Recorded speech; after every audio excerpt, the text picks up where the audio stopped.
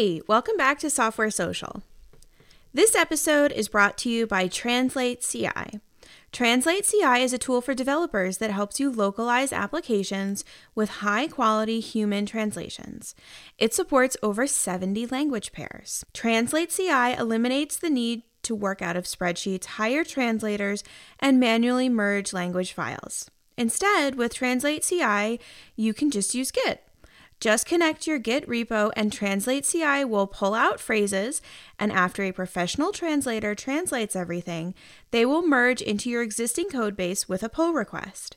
And every time you push code to your Git repository, Translate CI will pull any new phrases out, translate them, and create a PR back. See how you can turn translation from a hassle into a breeze at translateci.com. Hi, everyone, and welcome back to Software Social. Today, we are super excited to have a special guest, Chris Spags, the founder of JetBoost. Chris, welcome to the show. Hey, Colleen. Thanks for having me on. I feel like this is the major leagues of Bootstrap podcasts, so I'm a little nervous.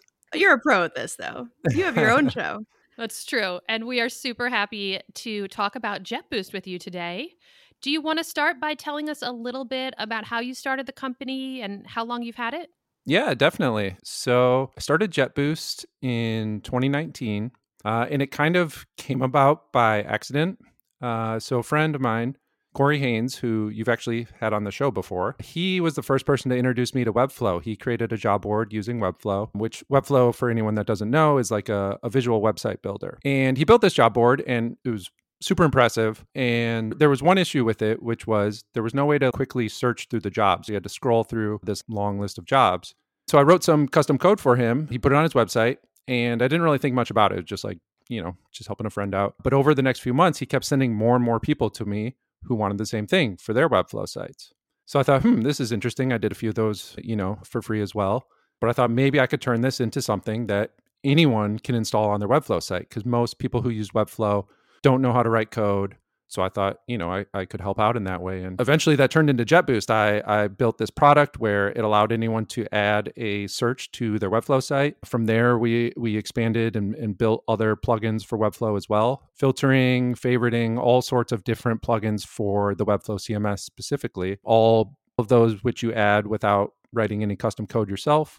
And it really just grew from there via word of mouth. And yeah, I've been doing that for just over 2 years now today. What was it so it was 2019 that you first started doing this.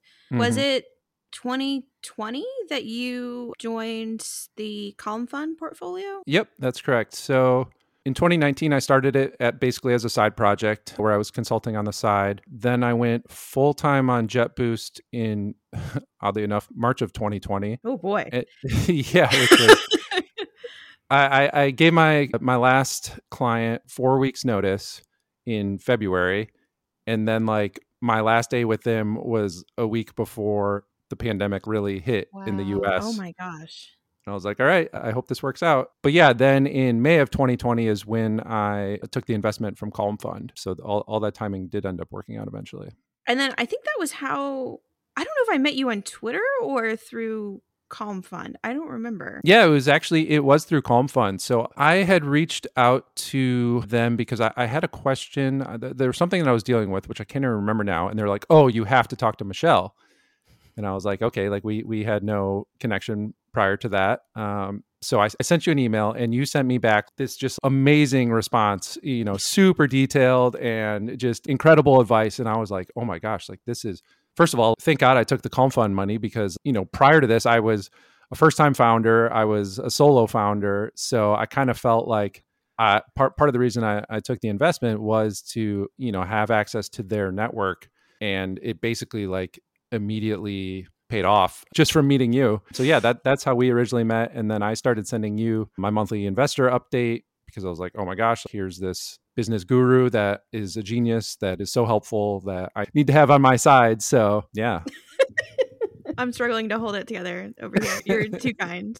Oh, and then this crazy thing happened where Colleen up and moved to California last year. As we discussed, Colleen last year became a cool kid, moved to California, joined a startup, but she moved to San Diego, which is where you live. And so then it like turned out that I guess you guys met each other through like the Indie Hackers meetup or something in San Diego. Is that right?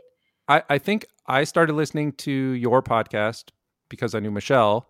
And then that's sort of how I met Colleen, at least one-way communication. But eventually we started chatting about no-code stuff and her product Simple File Upload. And then one day she was like, yeah, I'm moving to San Diego with my family. And I was like, oh, that's awesome. Cool. And now we meet up like once a week and talk business. So it's worked out well. It's funny how those things develop. I know. Yeah, I think we were internet friends first. Because I was like, hey, you want to have lunch? And you were like, sure. And then I was like, great, want to have lunch every week? And you're like, I guess so. Colleen, you're like a Labrador puppy. I know. Just hang out with me. That's all I need.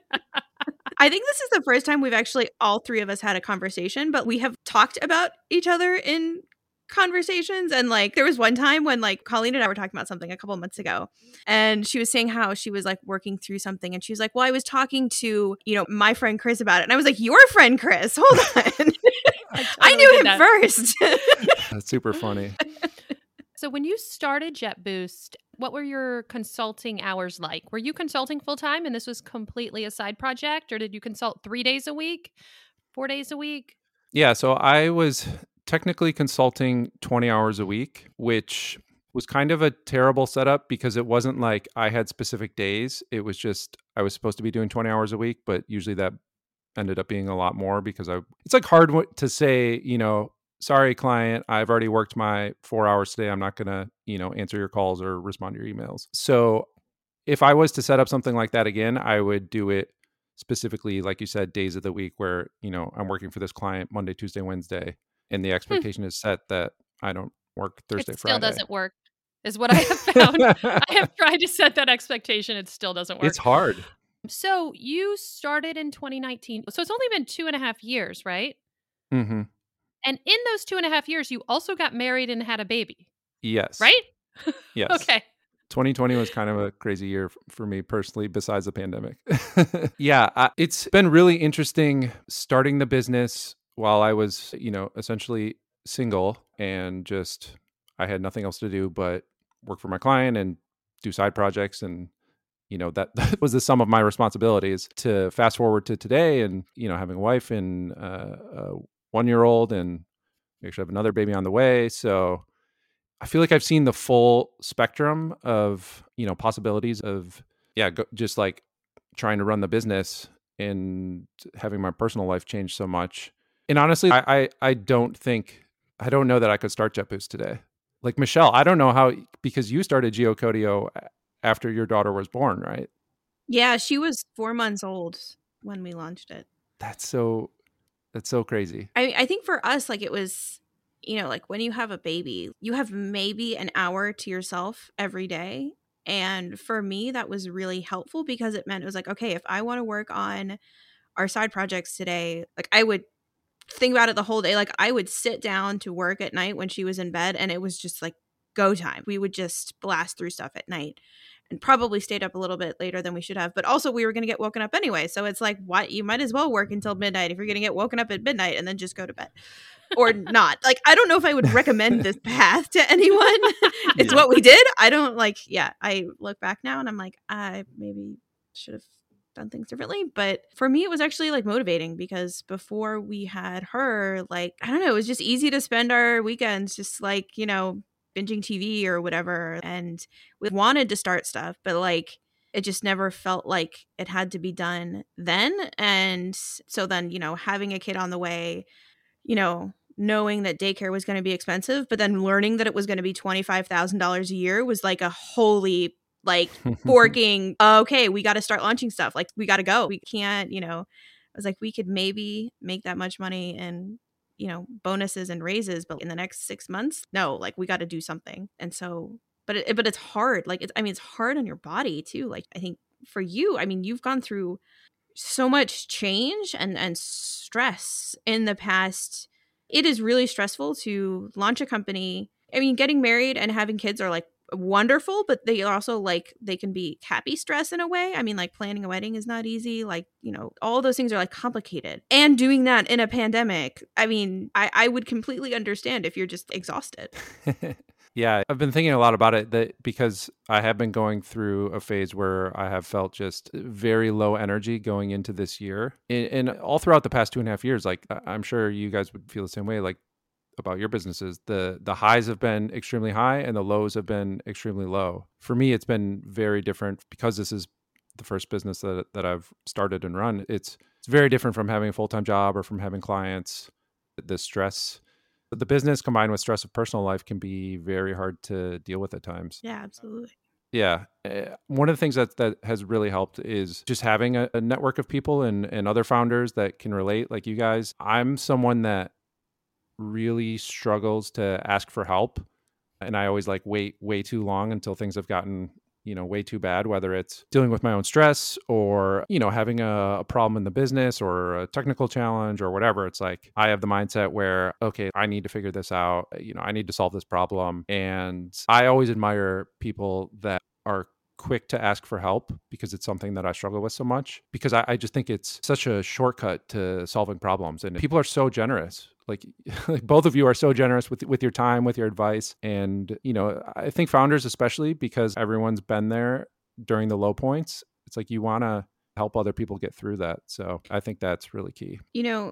Hearing that, I have to wonder, you have a business, you have a spouse, you have a child. Like in that priority list, do you feel like you come last? That's a good question. And I would say probably, yeah. Like prioritizing taking care of yourself, and you're talking about, handling your stress, for example, putting that off for a long time. Yeah. One of the things that has been interesting to me is just like talking about the priorities. I have realized, and everyone's different, but for me, I've realized like my family definitely comes before the business. I'm not going to work 12-hour days anymore and not see my son. And if that means that the business isn't able to, if it negatively affects the business in some way, I'm willing to make that sacrifice. But you're right that on the priority list, I probably still put myself last then. So, yeah. And I found the hard way that kind of catches up with you and has its way of making itself known when that's gotten too far. And I also say that as someone who has been like intending to start doing yoga to help with my stress. And then just every day I just think about how I should start doing yoga. Instead, I buy a book about doing yoga rather than actually doing it. I sound like Colleen as of 2 years ago, who would read books about starting a business and not actually start the business. Yeah, why do we do that? Like, it's so easy to want to just go, like you said, like read a book about something. I did that for probably 10 years. Like I read so many books about starting businesses and read Paul Graham's blog and, all the things. And it wasn't until I started a business where I was like, oh, now I'm actually learning how to do it. I learned more in the last 2.5 years about running a business than I did in the previous 15. But still, like you said, we just like gravitate towards, I'm going to read a book about yoga instead of putting it in practice. Colleen, you looked like you were relating pretty hard to that. Oh, yeah. We talk about atomic habits all the time, but it's the motion versus action thing that James Clear talks about, where you're in motion by reading a book about starting a business or starting yoga. So you feel like you're making progress, but you don't actually have to do anything hard. Whereas action, especially I can't speak for Chris, but I assume Michelle was an excellent student. So being a perfectionist makes it hard to do something because you're so scared. In my opinion, it's not even a fear of failure. It's a fear of embarrassment, or it's a fear of not being perfect. And so motion makes you feel like you're making progress. And it's so easy just to do that. Whereas action, actually doing the thing, to your point, Chris, you learn so much faster, but it's such higher risk. Yeah. So let's talk a little more about JetBoost. I mean, it seems like you're kind of living the indie hacker dream. I mean, right? You've had great success in 2.5 years. A lot of people toil away for 2.5 years. Oh, side note, did anyone see Nathan Barry's Twitter thread yesterday on all of his failed companies? No, I missed that. So good, guys. It made me so happy. And it's like 10 tweets. I'm assuming his failures did not make you happy, but like... No, it totally did, Michelle. His failures made me so happy. Okay, guys. It's epic. But one of them, ConvertKit, which does what, $100 million a year? They didn't hit 2K MRR till after their second year. What? That's so crazy. Right? Okay, so you have to look it up after the podcast. I know. That made me really happy. But anyway, back to Chris. So Chris hit 2K MRR significantly before his second year. So JetBoost has grown pretty quickly. Seems like it's been pretty successful. Do you work 4 hours a day? Are you living the dream? Do you spend every Friday at the beach? Tell us. Yeah, first of all, let me say JetBoost not doing $100 million a year. So, well, hurry up, buddy. No, I'm just kidding. Yeah, I've been thinking about this a lot because a lot of time I feel like I'm not happy with where JetBoost is at currently, and I have to go back and think, okay, like it did grow quite fast, for an indie hacker business. I was able to go full time on it pretty quickly after 6 months. On one hand, like I feel like I should be, like you said, working 4 hours a day, hanging out at the beach, but I'm not. I'm sure a lot of people can relate. Like I'm not wired like that. Like I want to keep pushing the business forward and keep growing it. And I think that's something I'm struggling with right now is, and I feel like I've heard you say this, Michelle, that maybe I'm putting words in your mouth, but that growth isn't necessarily like a primary goal for GeoCodio. And obviously you have to grow your business to a certain point to be sustainable. And I've been struggling with like, okay, what's next? Like right now I'm just aiming for growth for the sake of growth, but I don't know why. And I think that's causing some issues. Yeah, we don't aim for growth. Our goal every year is to just stay the same, and then we accidentally grow. And, now we're at the point where like, both of us are full time and like, comfortably so. Talking about going full time, you went full time after 6 months. I went full time after 3.5 years. Like it was 4.5 years before both of us were full time. But, we waited until it could really, really support us. And then at that point where it's pretty much for the last couple of years, we've been like, okay, this is great. Like, let's just keep it at, like, if we keep it at this level, that would be great. And then we grow kind of without intending to, which I think is one of the luxuries of being an independent company. Was there like a shift at some point for you guys? Or was that sort of always the intention? I guess the only time we really actively tried, so we were doing a lot of things to grow and tell people about the product, right? Whenever people had questions related to stuff we did on Stack Overflow, like replying to that or on Hacker News or, being present, right? But in terms of having an actual growth goal, the only time we really did was when we were first talking about Matthias going full time, and we actually did a pull cash forward and introduced annual plans for the first time to try to like build up like a little cash reserve. But that was the only time when I was really kind of like focused on numbers and trying to like increase our cash flow. The rest of the time we really haven't. Of course we I think there's a difference between not caring about growth and then but like still doing marketing, still doing sales, all that kind of stuff, and then not caring about growth, and then to what Colleen said, doing maintenance work and then sitting on the beach for the rest of the day. Like those are two very different things. We're definitely in that first category where we're doing marketing, we're doing sales, we're doing things to improve all the time, but we do it because we like what we do and we like our customers and we like what we work on and we want to maintain that level. And we know that if the product stays stagnant and how we talk about the product stays stagnant, that we won't be able to keep our revenue at the current level. Mm-hmm. And so we're kind of very conscious of not stressing ourselves out about growth, but also not resting on our laurels either. But actually, can we just go back to that whole thing Colleen was talking about? So I will admit I never read 4 Hour Work Week because the concept just seemed ridiculous to me.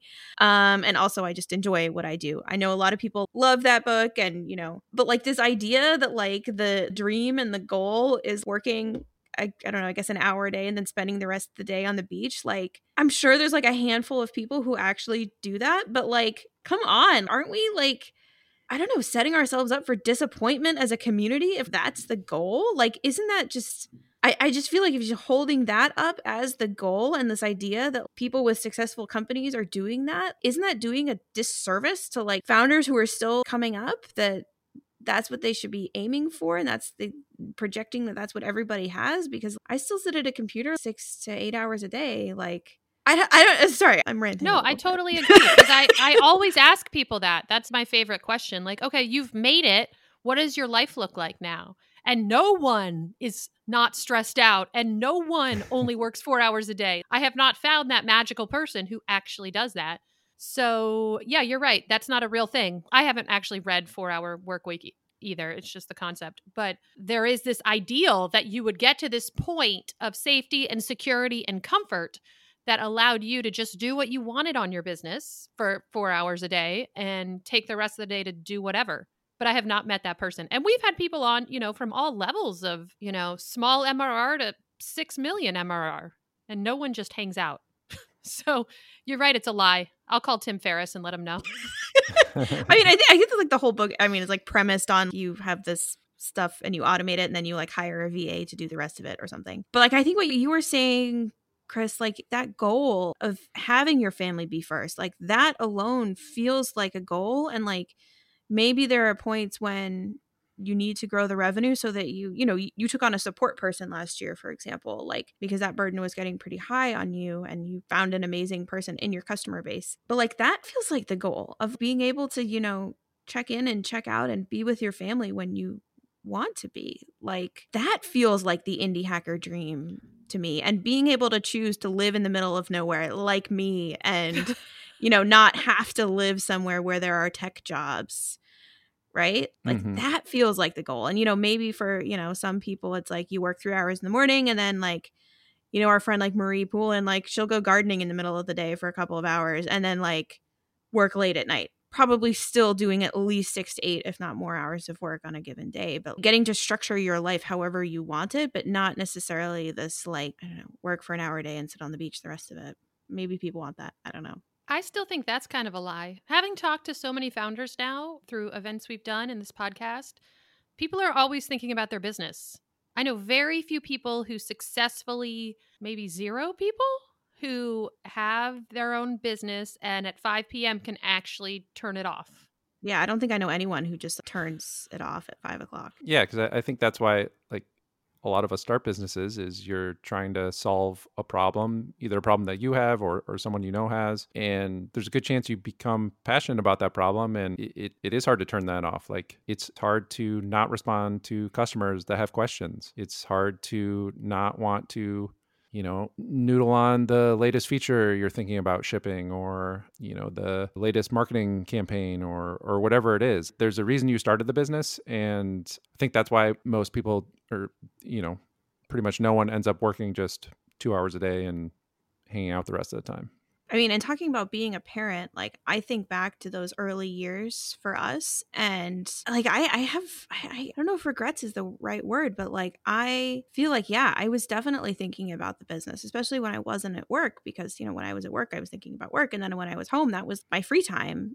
We started the business when our daughter was 4 months old. We incorporated the business 7 days after she was born, which like every time I'm looking for our incorporation paperwork, I'm just like, what? But I look, I guess I've been reading a lot about attachment theory the last few weeks. And I have to wonder, like, whether I was as present as a parent as I should have been or could have been. Like, I feel like that answer is no. And I'm really just starting to, like, grapple with that right now.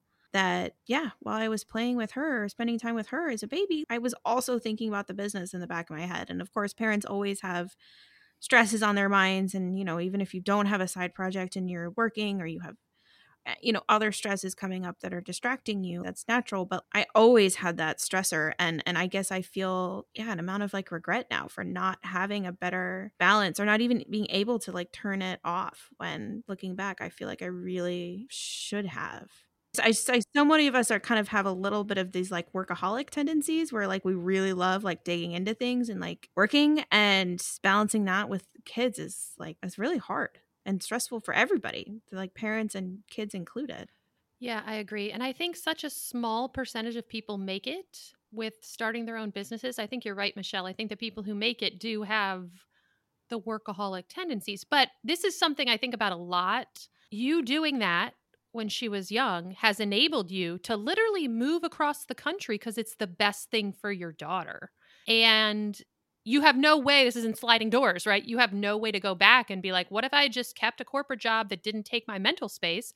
then you might be in a totally different situation now where you wouldn't be able to do that for her. So I think there's so many trade-offs in terms of the amount of work you put in and success and what you're building for your family long term versus what you give up in the short term. Yeah, I mean, there's so many trade-offs. And actually, so after reading Atomic Habits, he is like a big fan of journaling. And I was reading it and I was like, ugh, yeah, I'm not going to start journaling. And then I was like, okay, fine, maybe I should start journaling. Like, I read another book that was like, you have to start journaling. And I was like, fine. And it was like totally a chore. And now I've actually started doing it. But I read this book called The Midnight Library a couple weeks ago where it talks about like this person, basically they die and then they get to see what it would have been like if they had made small decisions at various points in their life. So like how their life would have been different if they had, become a rock star as a teenager, or, not broken up with that person or whatever, and getting to live all those different lives. And it just occurred to me to start like journaling that out of like, what would this be like if we had never started it, or I had never gone full time, or I had gone full time a lot sooner. I think it's interesting and helpful as a mental exercise to, I guess to what you're saying, to be grateful for how things have worked out, even if along the way there were bumps. Yeah. And I do think this conversation is making me think we need to reframe the narrative on what success looks like as an indie hacker business. Yes. Because as we just discussed, this mystical idea isn't real for anyone. So what does success really look like? I mean, both of you look like you're in positions of extreme success, yet both of you seem you're happy, but maybe you don't feel totally successful. Like neither of you is like, this is awesome. I got it. I'm a success. I'm just going to enjoy it. Yeah, I've been thinking a lot about this. There's definitely like what is it called? I think it's like the hedonistic adaptation. Yeah, exactly. Where it's like you become used to wherever you're at and whatever gains or losses you've received, and it's like that just becomes your new normal. So yeah, it's because I think about this a lot. Like if you told me 2.5 years ago that JetBoost would be where it's at today, that I'd be able to work full time on it and, hire someone to help with support and be able to comfortably pay him and all of that. Like, I'd be like, wow, that's insane. Like, that is seriously insane. I can't believe that, here I am like consulting part-time and launching side projects and having them go nowhere. And I'm sure so many people can relate to that. And then to finally have one that worked, like you said, Nathan Barry posted the whole list of all his failed companies. It's like once one finally works, you think, okay, like now everything's going to be amazing. Now my life is going to be just like perfect and rainbows and great. And it's like eventually it just becomes part of your life, and it's like your new normal, and you still have things you have to deal with and new problems and new challenges, and those can be good. Like it's stressful at time. Like it's stressful thinking, okay, like thousands of people rely on this business and rely on it running reliably and performing, the job that it's supposed to do. But it's also a fun challenge. It's fun to build something that thousands of people use and give you feedback on. And so, yeah, I've really been trying to find that balance as far as thinking about like what success looks like, what should the goals be going forward. And it's still an ongoing process, but working through it for sure. I feel like there is a parallel between starting a business and being a parent that, I remember someone telling me when our daughter was young that, the problems you have now, for whether that's, feeding or whatnot, like you will figure out those problems, but then more problems will come or more challenges will come. And so you are always figuring out one challenge and then moving on to the next thing that seems even more complicated. And it's like, oh my God, how are we going to figure this out? And then you eventually figure that out. And then you go, then the next thing, and then the next thing. And I feel like running a business is so much like that, where you're just like very gradually building up this confidence, but there is always new challenges like all the time. And it's just a matter of, do you enjoy those challenges that you're facing? And, unlike with parenting, with a business, you can decide no and then sell it and move on.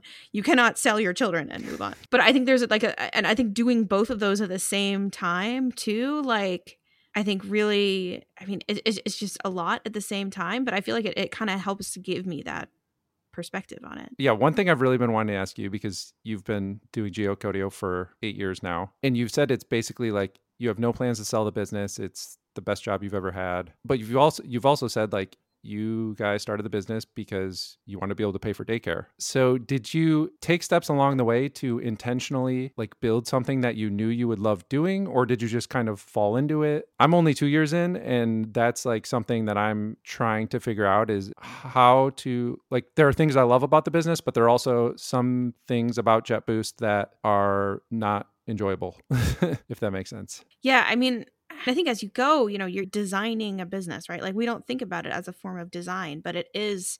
All the decisions we make are design decisions about the kind of business we want to be running. Even things like, are we freemium or we call for a demo, right? That has a huge impact on your business model, but also, maybe on your happiness as a solo founder. If you love being on phone calls, then that's a great design decision. If you don't, then it's not. And so, along the way, we have made decisions that both align for what we needed. Like, we needed it to be a low touch SaaS for a long time because we could not work on it most of the day. And so that informed a lot of our decisions around automating things and making things very clear and transparent. And like, we couldn't have call us for pricing because we couldn't pick up the phone. And that also turned out to be the kind of business that we like running, that we feel good about running. I don't know. I guess, we only do things if they align with what we believe in and how we would want to be treated as customers ourselves. And, I have no great passion for the concept of latitude and longitude coordinates. They're not stamps. Like, nobody collects them for the fun of it. But I love working with our customers. I love what we are able to help our customers do, and the amount of stress we're able to take off their plates and the complication we're able to take off their plates of what they're trying to do. And I just like nerd out on business in general. And so I love, like, being a horizontal SaaS for me is really, really fun because I love getting to learn about all these types of businesses that had never even occurred to me that they existed, and they use our software. It's just so cool to me. And then I get to work with my husband, who is like the best coworker I have ever had. And that's what makes me want to keep working on it and do that for, as long as we can. That's awesome. I also want to challenge you on not having great passion for longitude and latitude coordinates, because the other day you told me a fact about the only moving zip code in the US. So it is a mail ship on Lake Michigan. Yeah, you find moments of delight even in strings of numbers. Yes. Well, I think that's going to wrap up this week's episode of the Software Social podcast. Chris, thank you so much for coming on today. Yeah, thanks so much for having me. Chris, if people want to check you out, check out JetBoost, listen to your podcast, where should they go? Yeah, so you can find JetBoost at jetboost.io. I also do a podcast with Corey Haynes. It's called Default Alive. I believe the URL is defaultalive.fm. And you can find me on Twitter as C_Spags. Awesome. Well, thanks so much for coming on. Yeah, thanks. Huge thanks to all of our listeners who've become software socialites and support our show. Chris from Chipper CI, the daringly handsome Kevin Griffin, and Mike from Gently Used Domains, who has a nice personality, Dave from Recut, Max of Online or Not, Stefan from Talk to Stefan, Brendan Andrade of Brightbits, Team Tuple, Alex Hillman from the Tiny MBA, Rami from Hovercode and Rocket Gems, Jane and Benedict from Userlist, Kendall Morgan, Ruben Gomez of Signwell, Corey Haynes of Swipewell, Mike Wade of Crowd Sentry, Nate Ritter of Room Steals, Anna Mast of SubscribeSense, Jeff Roberts from Outseta, Justin Jackson, Megamaker, Jack Ellis and Paul Jarvis from Fathom Analytics, Matthew from Appointment Reminder, Andrew Culver at Bullet Train, John Coster, Alex of Corso Systems, Richard from Stunning, Josh, the annoyingly pragmatic founder, Ben from Consent Kit, John from Credo and Editor Ninja, Cam Sloan, Michael Copper of Newsy Proposals, Chris from URL Box, Callie of Toslet, Greg Park from Trait Lab, Adam from Rails Autoscale, Lana and Alex from Recapsy, Joe Mazzolotti of RailsDevs.com, Proud Mama from AppleNet LLC, Anna from Cradle, Monsef from Ruby on Mac, Steve of Be Inclusive, Simon Bennett of Snap Shooter Backups, Josh Smith of KeyHero.io, Jesper Christensen of Form Backend, Matthew of Works Cited, Chris of JetBoost.io, Daryl Shannon of Docomatic, Larabelles, a community for Laravel developers underrepresented due to their gender, Brendan from Feederloop, Pascal from Sharpen.page, Lynn Romick from Konbini, Arvid Kahl, James Sowers from Castaway.fm, Jessica Malnick, Damian Moore of Audio Audit Podcast Checker, Eldon from Nodal Studios, Mitchell Davis from RecruitKit.